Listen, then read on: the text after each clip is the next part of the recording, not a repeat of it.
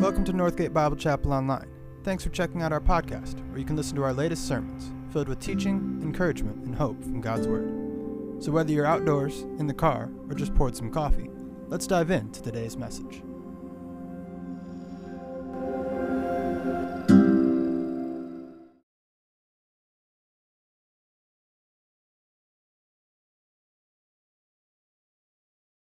And we're going to read from verse 8 to verse 17. And before we do that, let's commit our time to the Lord again in prayer. Almighty God, King of kings, Lord of lords, the sovereign one, Father, we come before you and we pray that you would help as we read your word, that it would convict our hearts. We pray, Lord, that you would do a mighty work in our midst. We thank you, Father God, for what you have done in the cross. In the cross is everything that you have accomplished for our souls was in the cross. As that songwriter would say, how great a chasm that lie between us. How great a mountain that I could not climb. But in my desperation, I looked to heaven and declared your name. And Father, we thank you that your name is above every name. And you send your Son, our Lord Jesus Christ, into this world to provide for us. As Isaac and Abraham would go up to Mount Moriah, where Isaac would say, behold, the fire and the wood, but where is the lamb for the offering? And indeed, that lamb, Abraham would respond back to Isaac saying, God would provide. And Father, you have provided that precious Son, our Lord Jesus Christ. And Father, we look to you. We pray that you would empower and help and give me the words to speak, and that you would prepare our hearts this morning. In Jesus Christ's name we pray. Amen. So Romans chapter 1, and we'll read from verse 8. First, I thank my God through Jesus Christ for you all, that your faith is spoken of throughout the whole world. For God is my witness, whom I serve with my spirit in the gospel of his Son, that without ceasing I make mention of you always in my prayers, making request if by some means now at last I may find a way in the will of God to come to you. For I long to see you, that I may impart to you some spiritual gift, so that you may be established. That is, that I may be encouraged together with you by the mutual faith both of you and me. Now I do not want you to be unaware, brethren, that I often planned to come to you, but was hindered until now. But I might have some fruit among you also, just as among the other Gentiles. I am a debtor both to the Greeks and to the barbarians, both to the wise and to unwise. So as much as in me, I am ready to preach the gospel to you who are in Rome also. Verse 16, for I am not ashamed of the gospel of Christ, for it is the power of God to salvation for everyone who believes, for the Jew first and also for the Greek. For in it the righteousness of God is revealed from faith to faith, as it is written, the just shall live by faith. Amen. May the Lord add his blessing to the reading of his word. So last week, we looked at verses 1 to 7. And in verses 1 to 7, we saw the summary of it, and it was the gospel. So we looked at Jesus Christ being the center, the focal point, the preeminent one within the gospel story, gospel being the good news. The gospel is of God. It came from God, in that God provided this for us. The very purpose of the gospel is for the glory of his name. It's not for the glory of man, but rather for the glory of God. The blessings associated with the gospel are for the saints, for each and every one of you. grace and peace and mercy that we so richly enjoy today is because of what he has accomplished for us on the cross of Calvary. Eternal life and salvation in and through Christ. The presence of God in our midst and in our lives day in, day out, guiding us. It is because of him and the blessings associated with looking to him, our Lord Jesus Christ. So the summary of verse 1 to 7 is the gospel is of God, the center is Jesus Christ, its purpose is for his glory, and its blessings are for the saints. So in this next section that we'll be looking at today, from verse 8 to 14, we see the outcome or the impact of the gospel. How does it impact you and I? And we see the impact that it had on Paul. Paul, he persecuted the church of God. He went with a mission to Damascus so that he would bring or rally up all the Christians and put them behind bars and persecute them. But in the midst of that, God appeared to him and changed him, called him by his name. Why persecute you me, Saul? And who are you? Is what Saul would respond back to the God of heaven. And there we see God revealing himself in his righteousness to Paul. And then we see Paul getting up and going to preach the gospel to the ends of the world to which he was called. And so in verse 8 to 14, we see that outcome or the impact that the gospel had on the life of Paul, and we'll briefly look at that. But today's message is going to primarily focus on verse 16 and 17. For I'm not ashamed of the gospel of Christ. It is the power of God to salvation to everyone who believes, to the Jews first and also to the Greeks. For in this the righteousness of God is revealed, that is in the gospel, as it is written, the just shall live by faith. So we'll be looking at that two verses primarily for our message, but a brief outline of verses 8 to 14 are what we're going to be looking at next. So in verse 8, we see Paul having a heart filled with thanksgiving. He was so thankful for the church in Rome.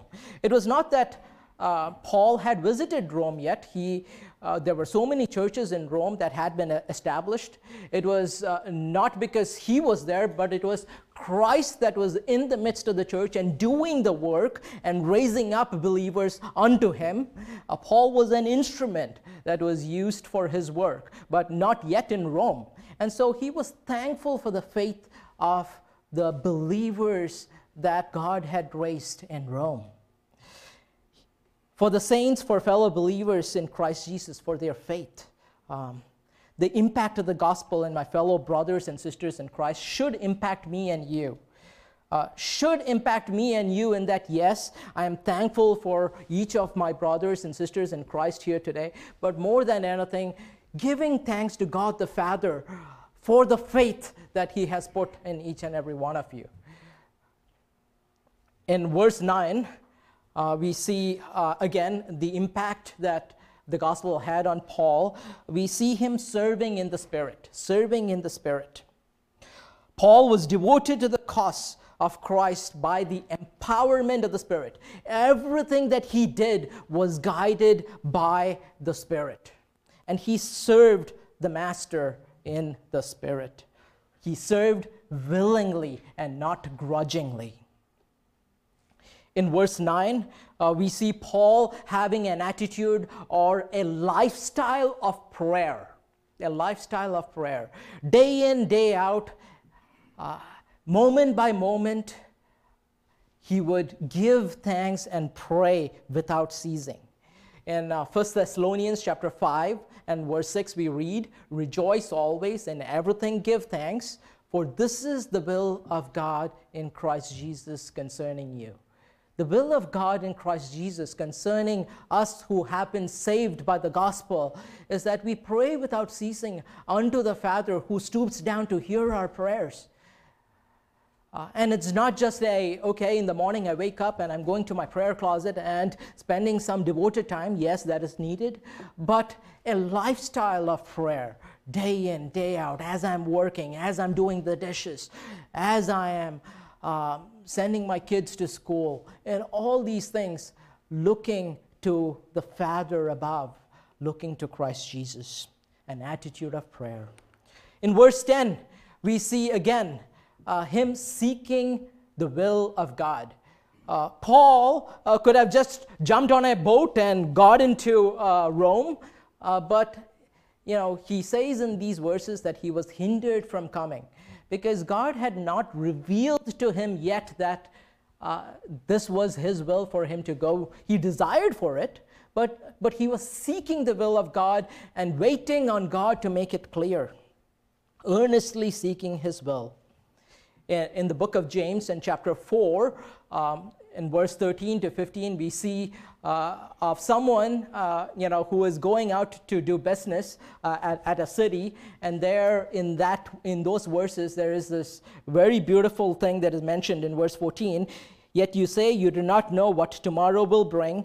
What is your lifestyle? For you are a mist that appears for a little time and then vanishes away. Instead, you ought to say, if the Lord wills, we will live and do this or that. Again, the word of God, not me, right? So many times we live lives so presumptuously, thinking that we have our whole life ahead of us, and but we do not know how much time we have left. Today might be the day that God calls you into eternity. So living day by day, moment by moment, looking on to Jesus, the author and perfecter of our faith, and doing his will. If the Lord wills, we will do this or that. And in doing so, you're submitting to the will of the Father and desiring that he would lead you and guide you. In verse 11, we see Paul's fervent love for the saints. Think about it. From an enemy of Christ followers, now we have Paul, a lover of Christ followers. Fervent love. We read over there, I long to see you. I long to see you. He loved the saints that he had never seen before. I vividly remember it was about 10 and a half years ago when we had our first child, Abigail, and we were looking for a place to go for vacation, and we ended up in Quebec in Canada during the summer. And there's one thing that we vividly remember. There are many things that we did during our vacation, but there's this one thing that we remembered. That was our fellowship with the saints in a French-speaking church. So we looked up online where we should be going for the Lord's Supper. We found this church. We knew it was French-speaking. We don't know a word of French. And we went there. But we were so richly blessed by this group, this congregation of believers. But more than anything, we were so richly blessed by their fervent love for us. And that could only be possible in Christ Jesus. These were people that we have never seen before, but they would entertain us in their homes like angels. They would take us on a hike. They would provide for our needs. Everything from a group of saints that loved his people and loved God more than anything. Only in Christ Jesus we can love as Christ loved, fervent love. And that is what Paul had once he came to Christ. In verse 11 and 12, we also see the aspect of imparting spiritual gifts. Once we are born into the household of God, God gives us spiritual gifts. Each one of us is gifted with spiritual gifts. It is seeking him and discerning what he has given you for the edification and the building up of the church. Spiritual gifts are not for your own edification, but for the edification of the church and for the saints and for their encouragement. And so here we see Paul intentionally desiring that he would go to Rome with a purpose so that he would impart spiritual gifts, that they would be encouraged by one another. And Paul here would also say that he might also be encouraged by seeing their faith. Just like this church that we went to in Quebec, it instilled in us a fervency and thankfulness to God for these group of believers that we have never ever seen before because of their love for God and their faith. And so in the imparting of spiritual gifts, in the imparting not of skill sets or knowledge, but rather spirit-given gifts, that he would encourage them and that he himself would be encouraged by what God would be doing in their midst. In verse 13, we see he desired to reap fruits, that I might have fruit among you, reaping harvest or reaping fruit. He was again writing to believers in the church in Rome, not to unbelievers.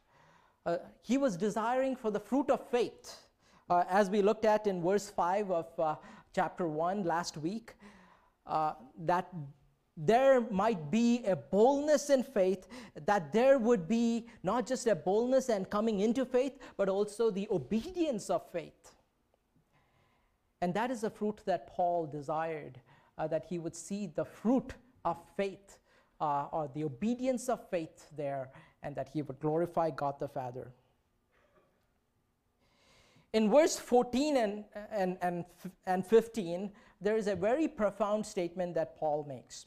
And our brother Bill this morning mentioned that a little bit in his closing statement at the Lord's Supper, where he mentioned Paul was a bondservant, he was a debtor, and he was not ashamed of the gospel.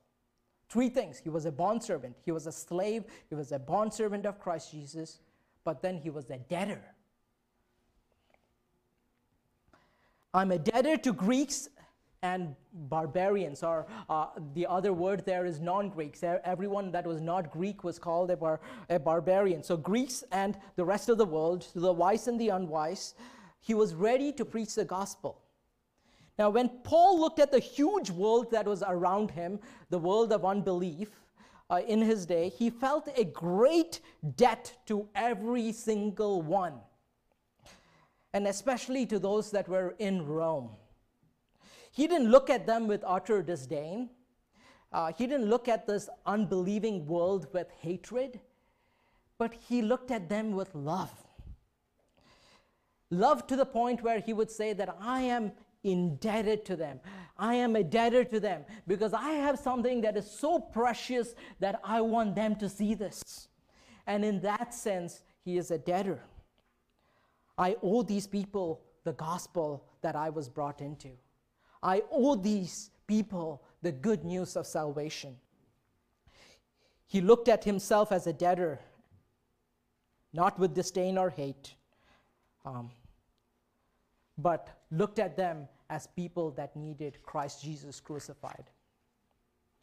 Now, what is our response?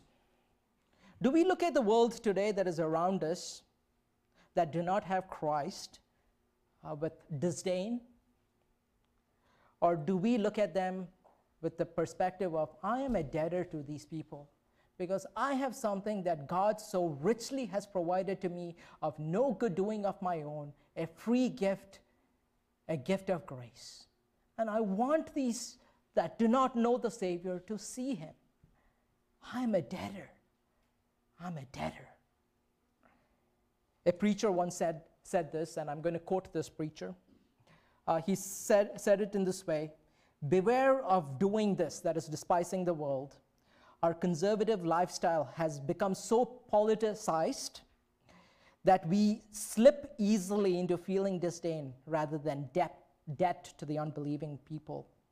Not so with Paul.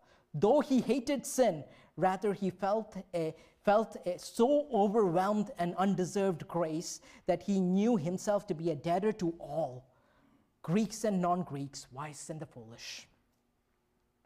So when overwhelmed by his undeserved grace, our rightful response is to preach the gospel. Preach the gospel preach Christ Jesus crucified, you owe them as a debtor to turn them to Christ, who is the answer for everything. His arm is not shortened that he cannot save. There is no sin that is beyond his reach for forgiveness. His arms are open wide, inviting us into Christ Jesus. And oh, how free that grace is. So now moving on, we are going to look at verse 16 and 17. For I'm not ashamed of the gospel of Christ. It is the power of God unto salvation. I'm not ashamed of the gospel. So now Paul, a bondservant, Paul, a debtor to the world, he would say, I'm not ashamed. I'm not ashamed of what I'm preaching. I'm not ashamed of the person that I am in Christ Jesus. Now, there are many things in our lives that we can be ashamed of or embarrassed about. Things that maybe we have done, things that maybe we have said to someone that every once in a while would come back to mind, and you just feel so ashamed about it, that situation that happened or whatever, right? And you just feel this utter sense of like being ashamed for your behavior, and maybe a public behavior, right? But Paul here is saying, do not be ashamed. Do not be ashamed of this one thing. Do not be ashamed of Christ Jesus and the gospel that you have received. We know of Peter, one of the closest disciples of our Lord Jesus Christ. Peter, after Jesus Christ was arrested, would go on to a group of people that were gathering around a fire, and everyone's talking about Jesus Christ being arrested. Everyone probably is talking about how, someone took the sword and cut off the ear of the servant of the chief priest that was going to arrest the Lord Jesus.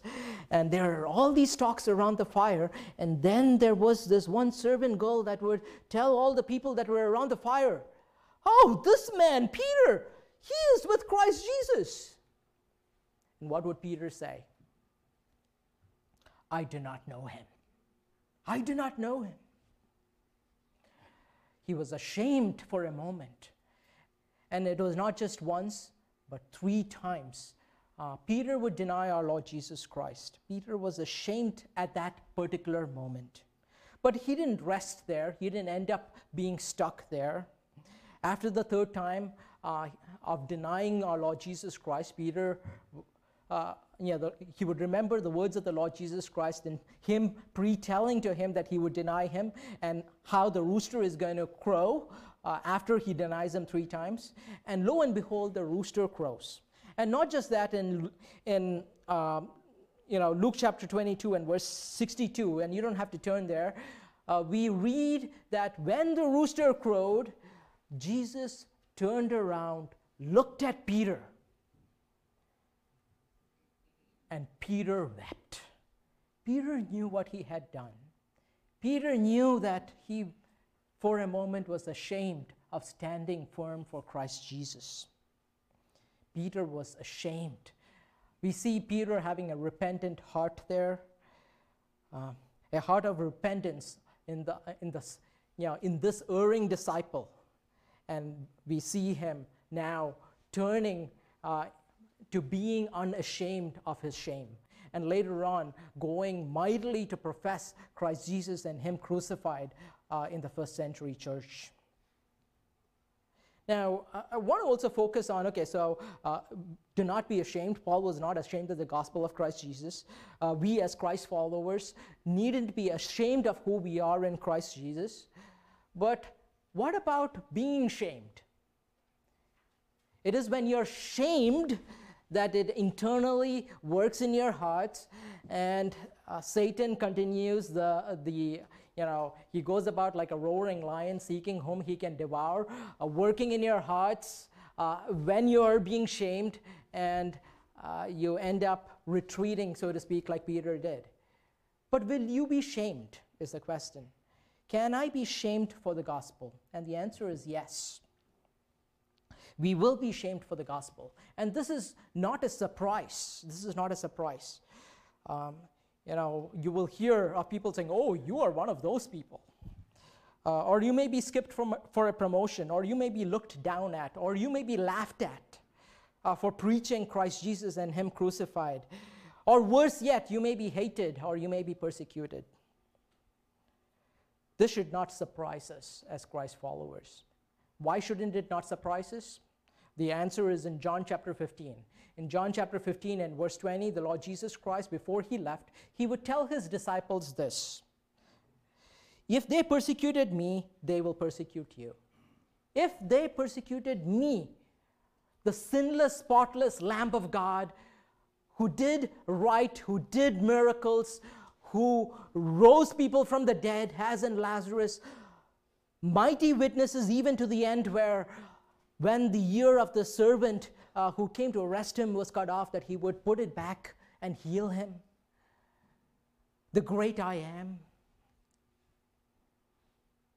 If they persecuted me, they will persecute you. But the verse doesn't end there, and the beautiful thing is in the next verse, in verse 21. In verse 21 we read, but all these things they will do for my name's sake, because they do not know Him who sent me. The world is helpless without Christ Jesus. The world that does not have Christ have nothing to guide them. All the atrocities in this world that we see around us today is because they do not have Christ Jesus, because they do not know Him that came down from heaven, because they do not know God the Father in heaven. How did the Lord Jesus Christ respond to shame is our next focal point here. How did Jesus Christ, our Savior, respond? When He was reviled against, we read in 1 Peter chapter 2, He did not revile back in return, but committed Himself to Him who judges righteously, is what we read.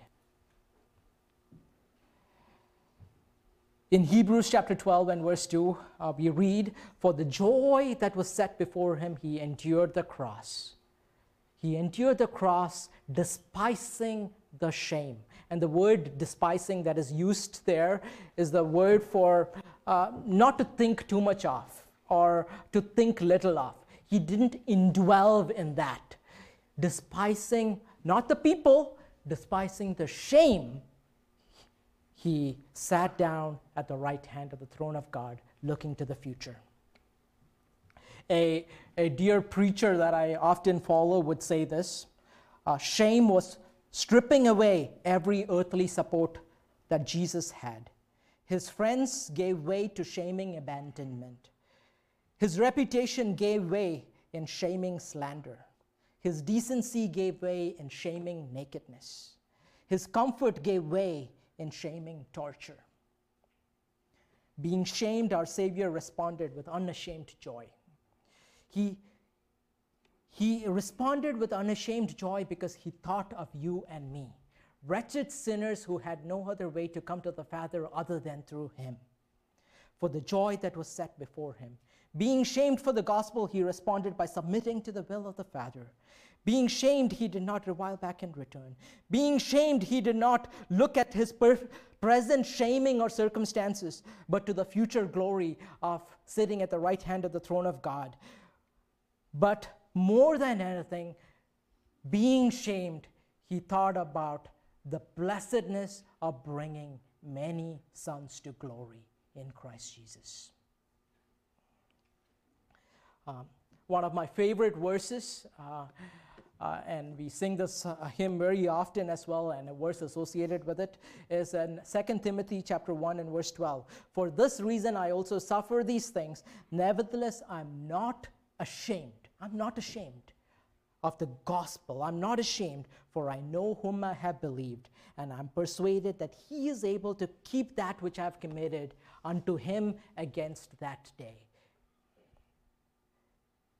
And we will recurringly see this verse as we unfold the next verse as well.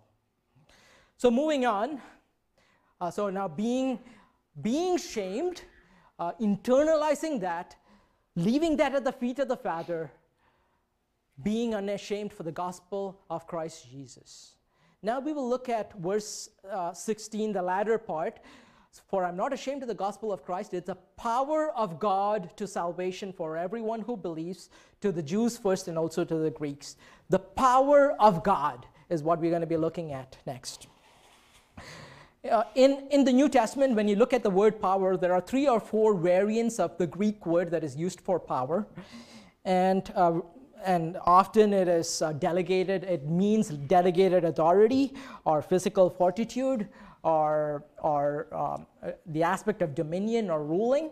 But in this particular verse and in this particular power that is used in verse 16, it is the word dunamis in Greek, and that means that is a word from where you get the word dynamite or dynamic. We often hear of that in workplaces. Oh, he's a dynamic individual, or you also hear of dynamite, right? Like those words are derived from this particular word, Greek word dunamis. And what does this word dunamis mean? It is an inherent force that enables for the supernatural to happen. It's an inherent force that makes the supernatural to happen. The power of God. What is the power of God? The power of God is the gospel of Jesus Christ, the good news of Christ Jesus.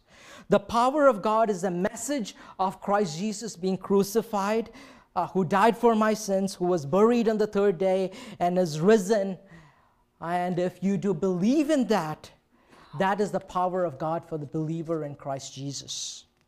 The dynamic power, the dunamis power, that is able to do the supernatural in our lives, not of any doing of our own, but by the empowerment of the Spirit of God. Every believer who believes, everyone who wholeheartedly rests in this truth of salvation, to him the power of God is given. God does not leave us as orphans. He does not leave us stranded. He did a work, and now he's seated at the right hand of the throne of God. And he doesn't leave us as orphans, is what we read in John chapter 14. He has provided for us the Spirit of God, which empowers us, the power of God, the gospel of God.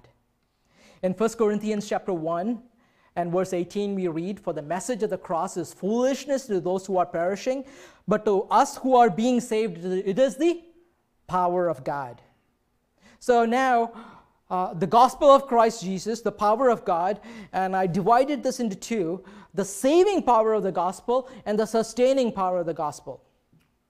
The saving power of the gospel is the power of the gospel wherein our hearts were convicted at the time of the need for salvation, and we will look into that in our next slide there. But it was the time or point when the Holy Spirit would convict our hearts of the need of a Savior, of my helplessness, and of me coming and being convicted and coming to Christ. The saving power of the gospel. And that power rested, that is our faith, our hope is in Christ Jesus, being saved by resting and believing in Him. And this is the power of the gospel. So the saving power, we read in Hebrews chapter 7 and verse 25, He is able to save to the uttermost those who draw near to God through Christ Jesus. And then the second part, the sustaining power. It's not just a once in a lifetime past event that has happened, but He continues to sustain us with this power.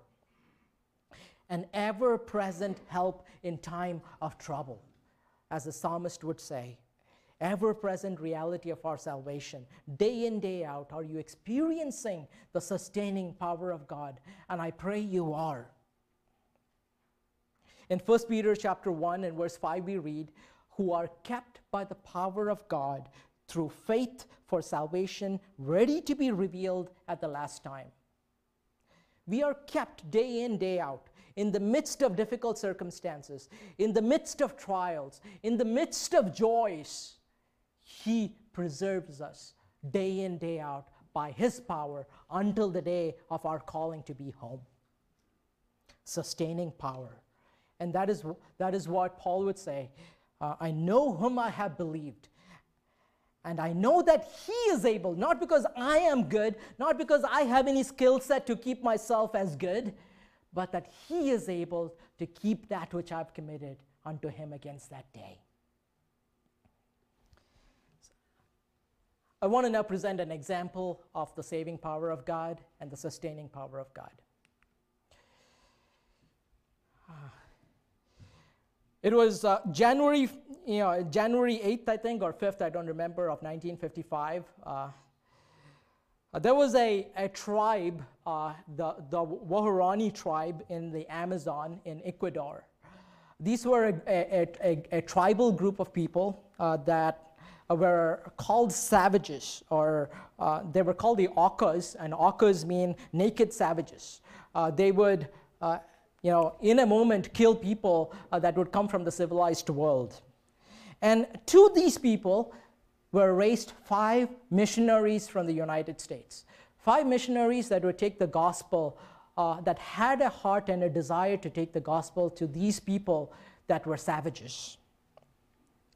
The 5 missionaries that you see on the picture here is Jim Elliot, Nate Saint, Ed McCully, Peter Fleming, and Roger Udrin. They made an attempt to reach them. They made many strides, and they saw some positive signs, and they got closer to them.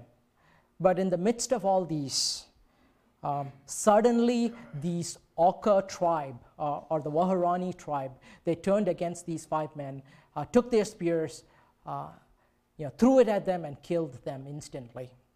5 young brothers in Christ Jesus that were crucified. Now, from man's perspective, you would think, what a waste. What a waste of these 5 young lives. Is this the power of God?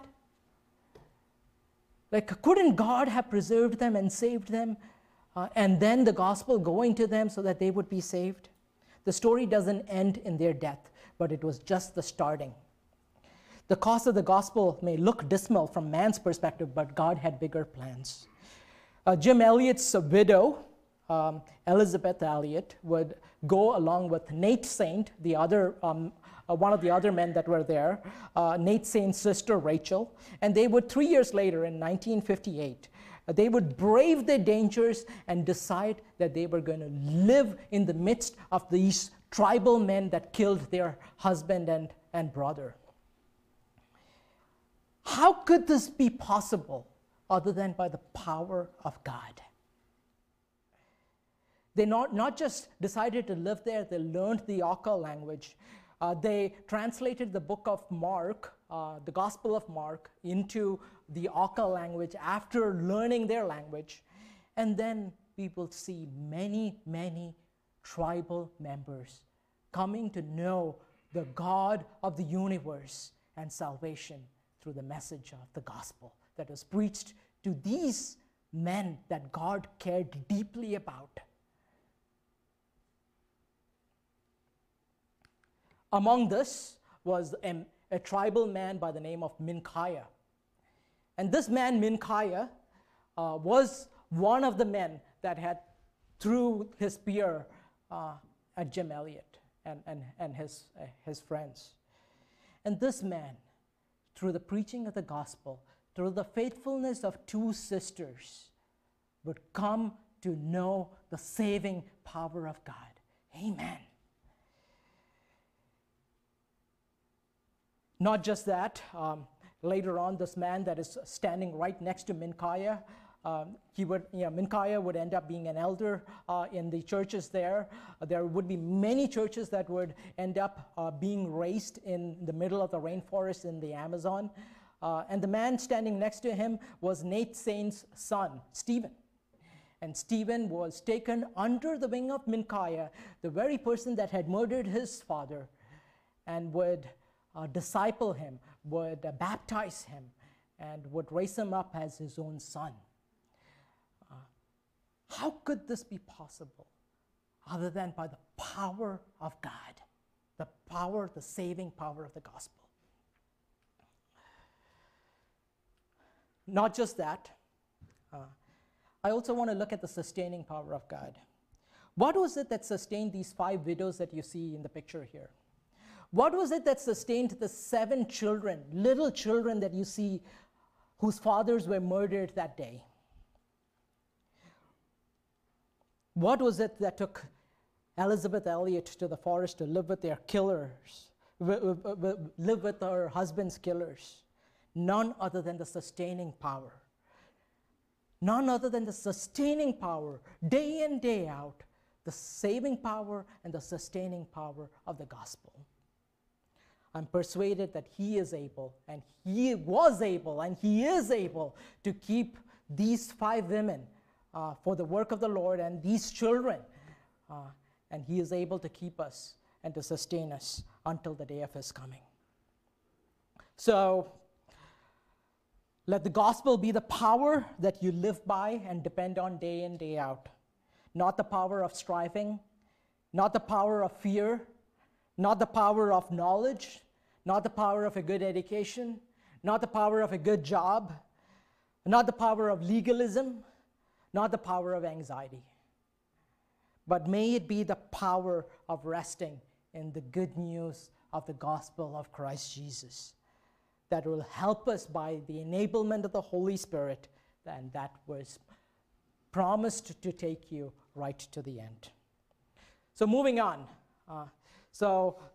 I'm not ashamed of the gospel. It is the power of God unto salvation. Unto salvation. The English word for salvation came from the Latin word health. Health or safety.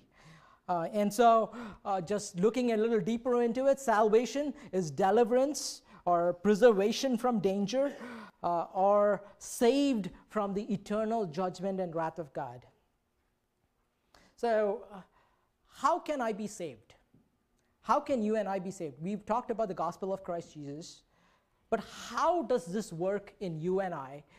How did it work in me on December 24th of 1990? How did it work on each and every one of your hearts? How does the gospel work? How do I get saved? First and foremost, we need to recognize the need for a Savior. In Romans chapter 3 and verse 23, we read, all have sinned. All have sinned and fallen short of the glory of God. Everyone. There is none that is righteous, not one. Paul would say, "O wretched man that I am, who would save me from this body of death?" There is none that is righteous. And because I'm not righteous, and because I'm a sinner, I need a Savior. I need someone that can come and help me. In Titus chapter 3 and verse 5, we read, He saved us not because of works. There is nothing that I could have done in my own good to earn my own salvation. But it was the grace and the gift of God. So first and foremost, it's recognizing the need for a Savior. Secondly, God provided when I could not provide for myself. In saving myself, God provided what I could not provide in the person of His Son. As we meditated in the first meeting at the end, Brother Rich would read from Matthew chapter 1, where Joseph, angel would encounter Joseph and tell Joseph in verse 21, she will bear a son, that is talking about Mary, and you shall call his name Jesus, for he will save his people from their sins.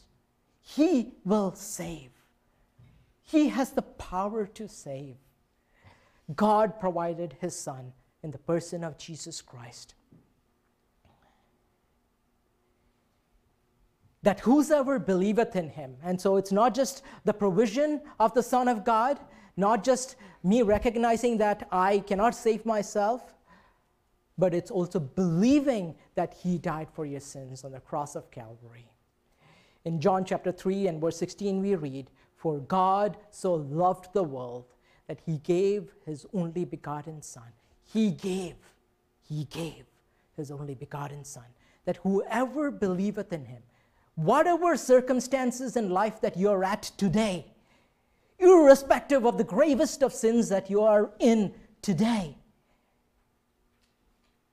if you believe in the Lord Jesus Christ, he will save you. For God so loved the world that he gave his only begotten Son, that whoever believeth in him should not perish, but have everlasting life. Once you are a believer in Christ Jesus, we see the three tenses of salvation. It's not just a past reality, but it's also a present reality. And it's also a future reality. A believer, once you're saved and once you have trusted in Christ for salvation, you are saved from the penalty of sin. In Romans 6, verse 23, for all have sinned. The wages of sin is death, but the gift of God is eternal life. I deserved death, but I've been saved from that penalty of sin. That was my past, but there's a salvation that is a present salvation. We as believers are being saved from the power of sin day in, day out by the power of the gospel, which is our sanctification.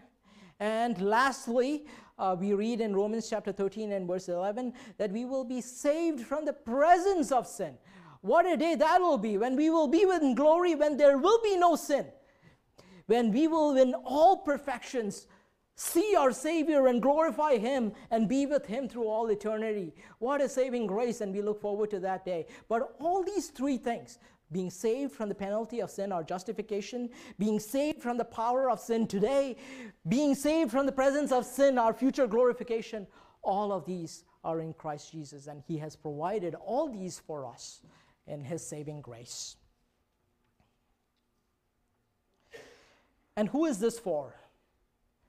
To all who believe, Greeks and non-Greeks, Gentiles, the wise and the foolish, everyone needs this salvation. To anyone who comes to Christ Jesus, all who appropriate of this free gift from God will be saved.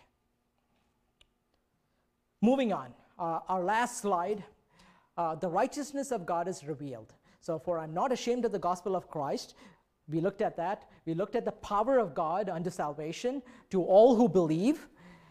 And then we read in verse 17, for in it, that is in the gospel of God, the righteousness of God is revealed from faith to faith, as it is written, the just shall live by faith. So now that we have looked at what salvation means, like how did it become a reality? What was God's inworking in bringing forth His Son, in presenting it to us, in us believing in Him? How did all this work? The righteousness of God is revealed. Last week I looked at the word righteousness of God, and I kind of rather, I think, made it a little complicated because I went home and asked my kids and they couldn't tell me what righteousness was. So I had to simplify it a little bit. And how I would simplify it is, you can look at it as the natural expression of God's holiness is His righteousness. The natural expression of God's holy. There's nothing that is unrighteous that can come before Him. He is pure. He is righteous in all His ways. There is nothing wrong that He does. So the natural expression of God's holiness is God's righteousness. Another word that is used in the New Testament that is interchanged for the word righteousness is the word justification, or God's justice. So the righteousness of God is revealed in Christ Jesus in the gospel.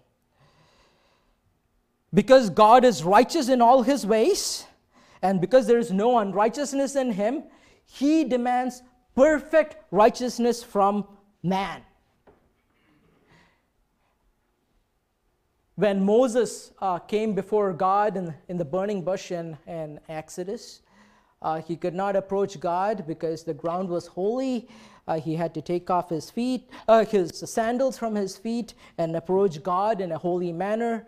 We read off later on that Moses would cover his face, veil his face, because of how holy and reverential God the Father was, right?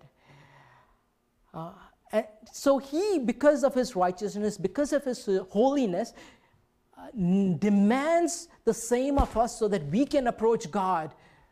The very reason that there was a holy place and the most holy place within the tabernacle in the Old Testament and within the temple later on was because man was so unholy that there needed to be a prescribed way to approach God, a holy one, because we were unrighteous because of our sin.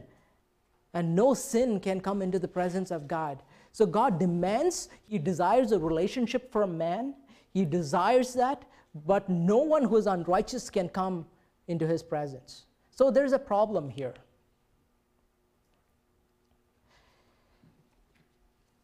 The righteousness of God also reveals the gravity of our unrighteousness, just like how we looked at in salvation, right? There was a need.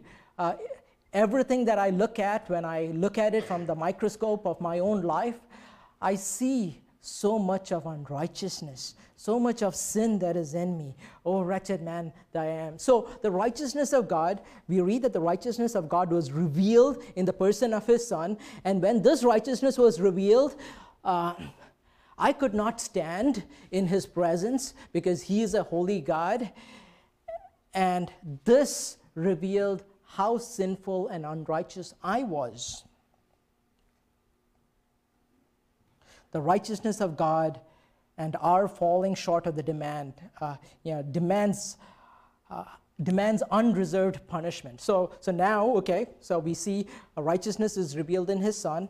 We are unrighteous. There is no good in us. And because there is no good in us, that demands punishment, right? In Romans chapter 6, again, just recollecting that again. For the wages of sin is death. Because of our unrighteousness, we deserved justly the punishment of God.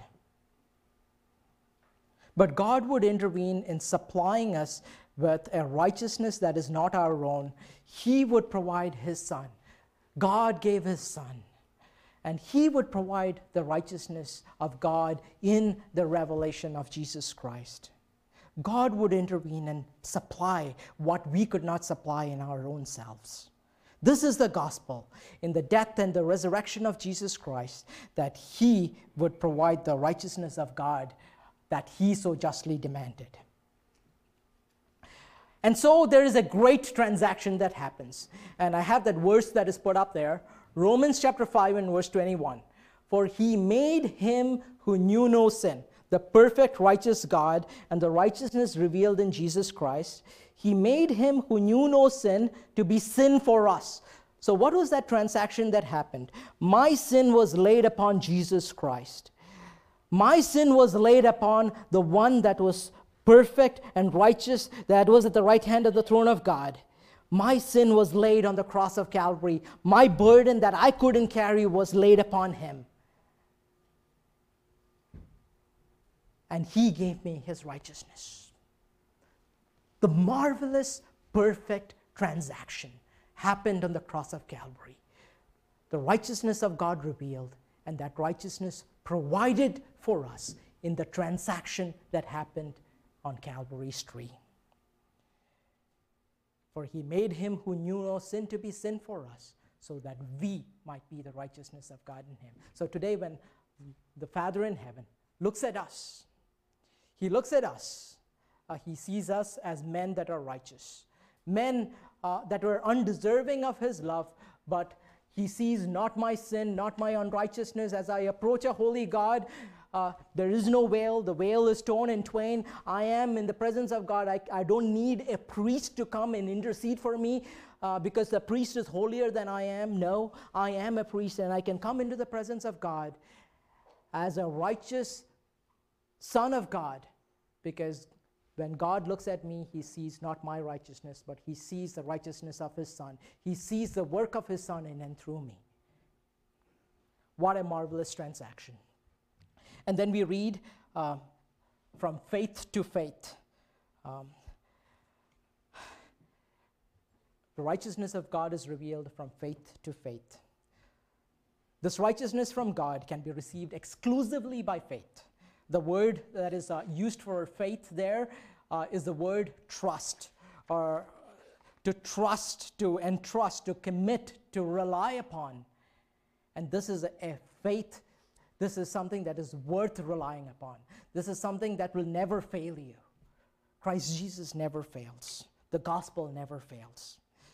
from faith to faith, from start to finish, from the time that you commit yourself to the Lord Jesus Christ till the very last day when your breath is gone, He will preserve you through the faith or through your belief, through your trust in Christ Jesus. Faith that saves. A person must entrust everything unto that Holy Father. By faith alone, he comes to Christ and receives His righteousness. It is an active faith. It's not a dormant faith. Faith is not just simply looking or thinking about what Jesus Christ has done once upon a time, but it is just embracing Him day in and day out. Laying hold of faith is what Paul would say. Laying hold of eternal life. The object of our faith is Christ Jesus. Any faith that we place in ourselves is not saving faith. Our doings are not going to save us. Faith in church is not going to save you. Faith in church is not going to give you a right standing before God. Faith in religious rituals or Lord's Supper or baptism is not going to save you. Your faith needs to rest in Jesus Christ. This is not just a one-time faith, but we live by faith. The just shall live by faith. May the Lord help us as we go forth from here today, that we would internalize what God has done for us in Christ Jesus, that we would not be ashamed of Christ Jesus, as bondservants of Christ, that we would go forth powerfully proclaiming His name, that Christ Jesus would be glorified and magnified in our lives, that His righteousness would be seen in our lives, that we would give our all to the one that loved us and gave Himself up for us. May we look to Him as an assembly, that we would have the gospel as the center guiding force day in, day out, and that He would preserve you, for as we read, He is able to keep you, able to sustain you by His saving grace until that day. Let's pray. Father, we thank You again for Your gospel. We thank You, Lord, that anyone who comes to You will be saved. And Father, what a promise that is. And that is because You loved us. Not of any good doing of our own, but You loved us. And You gave Yourself, Your Son, for us. You provided for us when we could not provide for our own selves. We thank You, Lord, for our Lord Jesus. We pray, Lord, that You would help us, sustain us by this grace, that we would depend and entrust You day in, day out, that in the circumstances of life and the anxieties of life and the fears of life, that those things will be overcome by the overwhelming grace that You give us. My grace is sufficient for You. My strength is made perfect in weakness. Most gladly, therefore, I'll rather glorify, rest in the glory that Christ provides. And Father, help us, Lord, day in, day out, to rest on that gospel. We give You thanks for our Lord Jesus Christ, and in His matchless and precious name we pray. Amen.